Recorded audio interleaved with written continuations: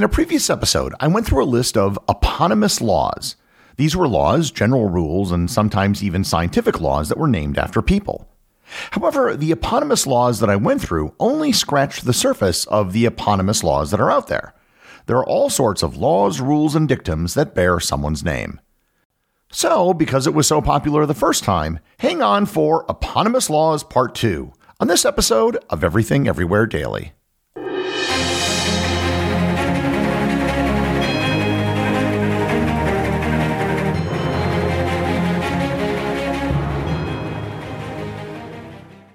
This episode is sponsored by Heaven Hill Bottled and Bond Bourbon.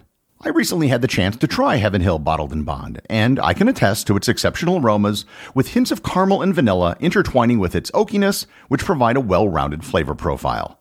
Taking a sip is akin to experiencing a piece of bourbon history firsthand. Heaven Hill Distillery may be America's most quintessential bourbon distillery. Established in 1935 after the end of Prohibition, the distillery was established by the Shapira family and has remained a family-owned distillery to this day. In 1897, Congress passed the Bottled in Bond Act, which set forth strict rules for any bourbon labeled Bottled in Bond. Heaven Hill Bottled in Bond Bourbon goes beyond the stringent requirements of the law by aging its bourbon for 7 years, not 4. The end result is a gold medal-winning bourbon that truly stands out. Available nationally, look for a bottle at your local store. Heaven Hill Bottled in Bond. Heaven Hill reminds you, think wisely, drink wisely. This episode is sponsored by Harry's Razors. I want to tell you a quick story. Several years ago, I was a podcast listener just like you, and I was listening to one of my favorite history podcasts. One of the ads on the show was for a company called Harry's Razors. I was extremely dissatisfied with the razors I was using at the time, so I figured I'd give these Harry's Razors a try. And it was a great decision, and I have been a customer of Harry's Razors ever since. I use Harry's Razors at home, and I've taken them with me on trips around the world. Not only does Harry's Razors provide a smooth shave, but they do so at a much lower price than their competitors, which, if you've checked out the price of razor blades lately at the store, that is not something to sneeze at. Don't settle for the status quo. You can blaze your own trail with Harry's. Get started with a $13 trial set for just $3 at harrys.com/everything. That's harrys.com/everything for a $3 trial set. We might as well start this episode of Eponymous Laws with one of the laws that's very familiar to anyone who has spent any amount of time on the internet. Godwin's Law. Godwin's Law has become a central part of internet culture, and it actually dates back to before the World Wide Web was invented.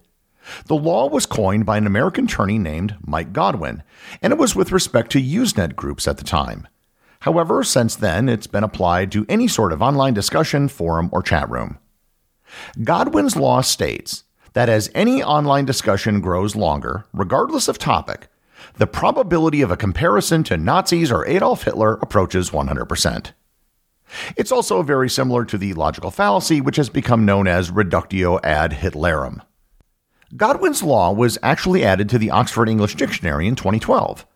There was a paper published in 2021 by a team of researchers from Harvard trying to verify Godwin's Law by analyzing posts on Reddit, but they couldn't find anything statistically meaningful. That being said, if you've spent any amount of time online, there's a good chance you've probably seen Godwin's Law in action. Another law of the internet is one that you might not have heard of, but one that you'll probably grasp immediately. Cunningham's Law. Cunningham's Law was coined by an American computer programmer and the creator of the first wiki, Ward Cunningham. As with Godwin's Law, this too dates back to the early days of the internet on Usenet groups. Cunningham's Law states, the best way to get the right answer on the internet is not to ask a question, it's to post the wrong answer. People are more ready to correct someone who is wrong than they are willing to help someone who honestly doesn't know. I have experienced some form of this whenever I get something wrong in an episode. In fact, I usually don't even have to get something wrong. Just say something the wrong way or using a colloquial phrase will get people trying to correct me online. However, I seldom hear anything if somebody likes an episode. Some of my favorite eponymous laws have come from the world of economics. Among those, my favorite is probably Gresham's Law. If you've studied economics, you're probably familiar with Gresham's law, but if you haven't, you might not have heard of it. Gresham's law was coined in 1860 by the Scottish economist Henry Dunning MacLeod. He named the law after the 16th century English financier Thomas Gresham. Gresham's law states that bad money drives out good money. This might not be something you have experience with if you live in a country with a single, somewhat stable currency. The origins actually go back to the ancient world and the production of coinage. In an effort to raise money, various kings and emperors would often debase their currency by issuing coins that had slightly less silver. Let's say you had a coin that had consisted of 90% silver. You could issue a new coin with the same face value, but it only contains 85% silver. With that extra silver, you could now issue more coins, effectively creating money out of nothing. When a debasement in coinage happens, people will hoard their older coins with higher silver content and spend the coins with lower silver content to get rid of them. So the bad money, aka the lower silver content coins, drive out the good money. You might experience something like this if you go on vacation in another country.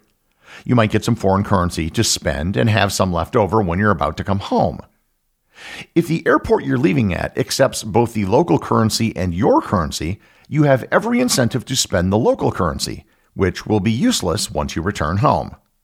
Yet another eponymous law is something I've considered doing an episode on, but I'm not sure I could fill an entire episode, and that is Gell-Mann amnesia. Gell-Mann amnesia is named after the Nobel Prize-winning physicist from Caltech, Murray Gell-Mann. The term was coined in 2002 by the novelist Michael Crichton. Gell-Mann amnesia is something you might have experienced. It refers to the tendency of experts in a field to find media coverage about their field to be riddled with errors. This doesn't have to be an academic field, just anything someone knows a lot about personally. News stories will often botch their coverage because the people who wrote it aren't experts in the field. The amnesia part comes in because you then go on to read some other story that you aren't an expert in and assume that for that story, they got everything right. Crichton named it after Murray Gell-Mann just because he was famous and had talked with him about it once. The corollary to this is known as Kroll's Law of Media, which says everything you read in the newspapers is absolutely true except for the rare story of which you happen to have firsthand knowledge. One of the fundamental laws that the internet was built around is known as Metcalfe's Law.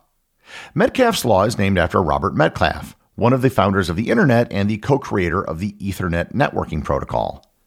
The law states that the financial value or influence of a telecommunications network is proportional to the square of the number of connected users in the system. This is why it's so hard for people to leave social media platforms, because that's where everyone is. And it's also why so many internet startups are willing to lose money at first to grow their user base.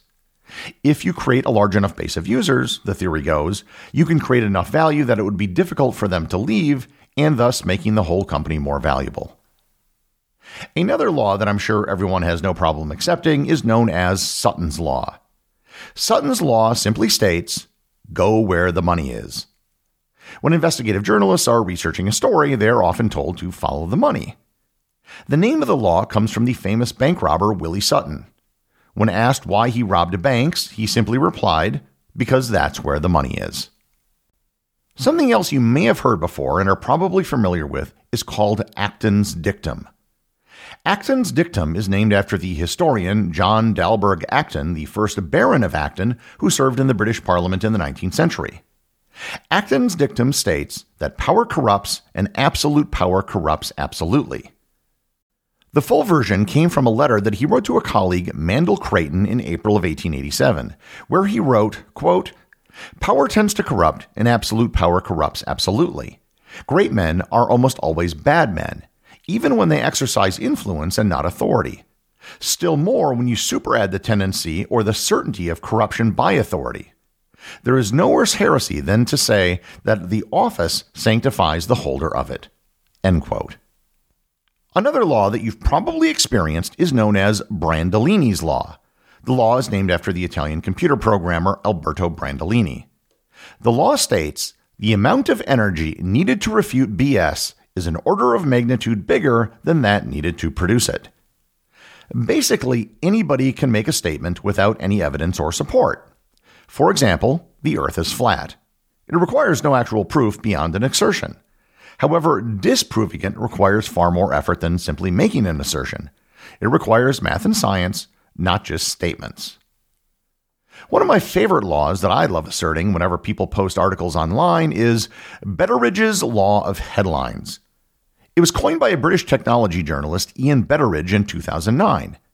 It states that any headline that ends in a question mark can be answered by the word no. You've probably seen these sorts of news stories on television. Can eating nothing but peaches cure cancer? Well, no. Eating nothing but peaches cannot cure cancer. The reason why so many stories are phrased as a question that can be answered negatively is that if they had enough facts and research, they would word it as a statement of fact.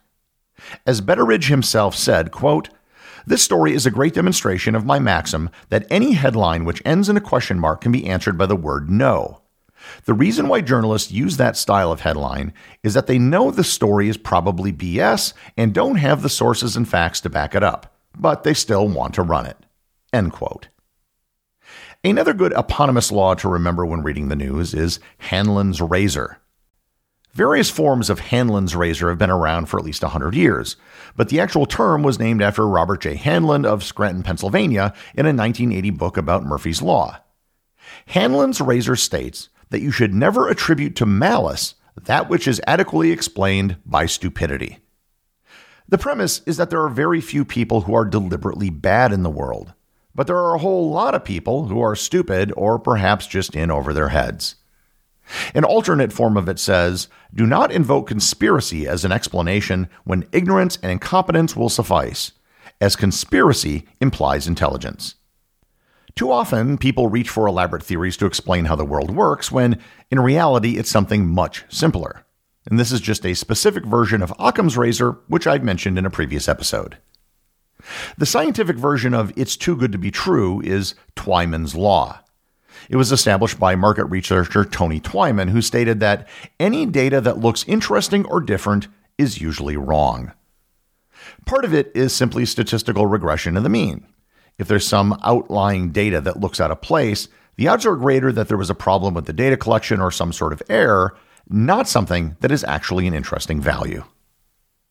The final law I want to cover is actually only a law in the world of science fiction, so far. It's Asimov's Law of Robotics, created by the science fiction author Isaac Asimov. Asimov created his law of robotics for many of his novels dealing with robots. He created the laws to explain how robots could safely exist in a world alongside humans. He originally created 3 laws of robotics. 1, a robot may not injure a human being or through inaction allow a human being to come to harm. 2, a robot must obey the orders given to it by human beings, except where such orders would conflict with the first law. And 3, a robot must protect its own existence as long as such protection does not conflict with the first or second laws. However, Asimov later found a flaw in his 3 laws, which could allow for robots to harm humans. He then fixed the problem by creating a 0th law to precede the initial 3. A robot may not harm humanity, or by inaction allow humanity to come to harm. While these laws were written for fictional robots, some people feel that these robotic laws may form the basis of rules for robots in the future. Of course, robots today are nowhere near a level of sophistication to understand such laws, and there's little danger of a Roomba going wild. Once again, these are far from the only eponymous laws, even after 2 episodes, which only goes to prove Gary's Law, which says, there's always something more to be said on a subject. The executive producer of Everything Everywhere Daily is Charles Daniel. The associate producers are Peter Bennett and Cameron Kiefer. I wanted to give a big thanks to everyone who supports the show on Patreon. Your support helps me put out a new show every day. And if you're interested in Everything Everywhere Daily merchandise, Patreon is currently the only place where it's available. And if you'd like to talk to other listeners of the show and get notified of future episodes and projects, please join my Facebook group or Discord server. Links to everything are in the show notes.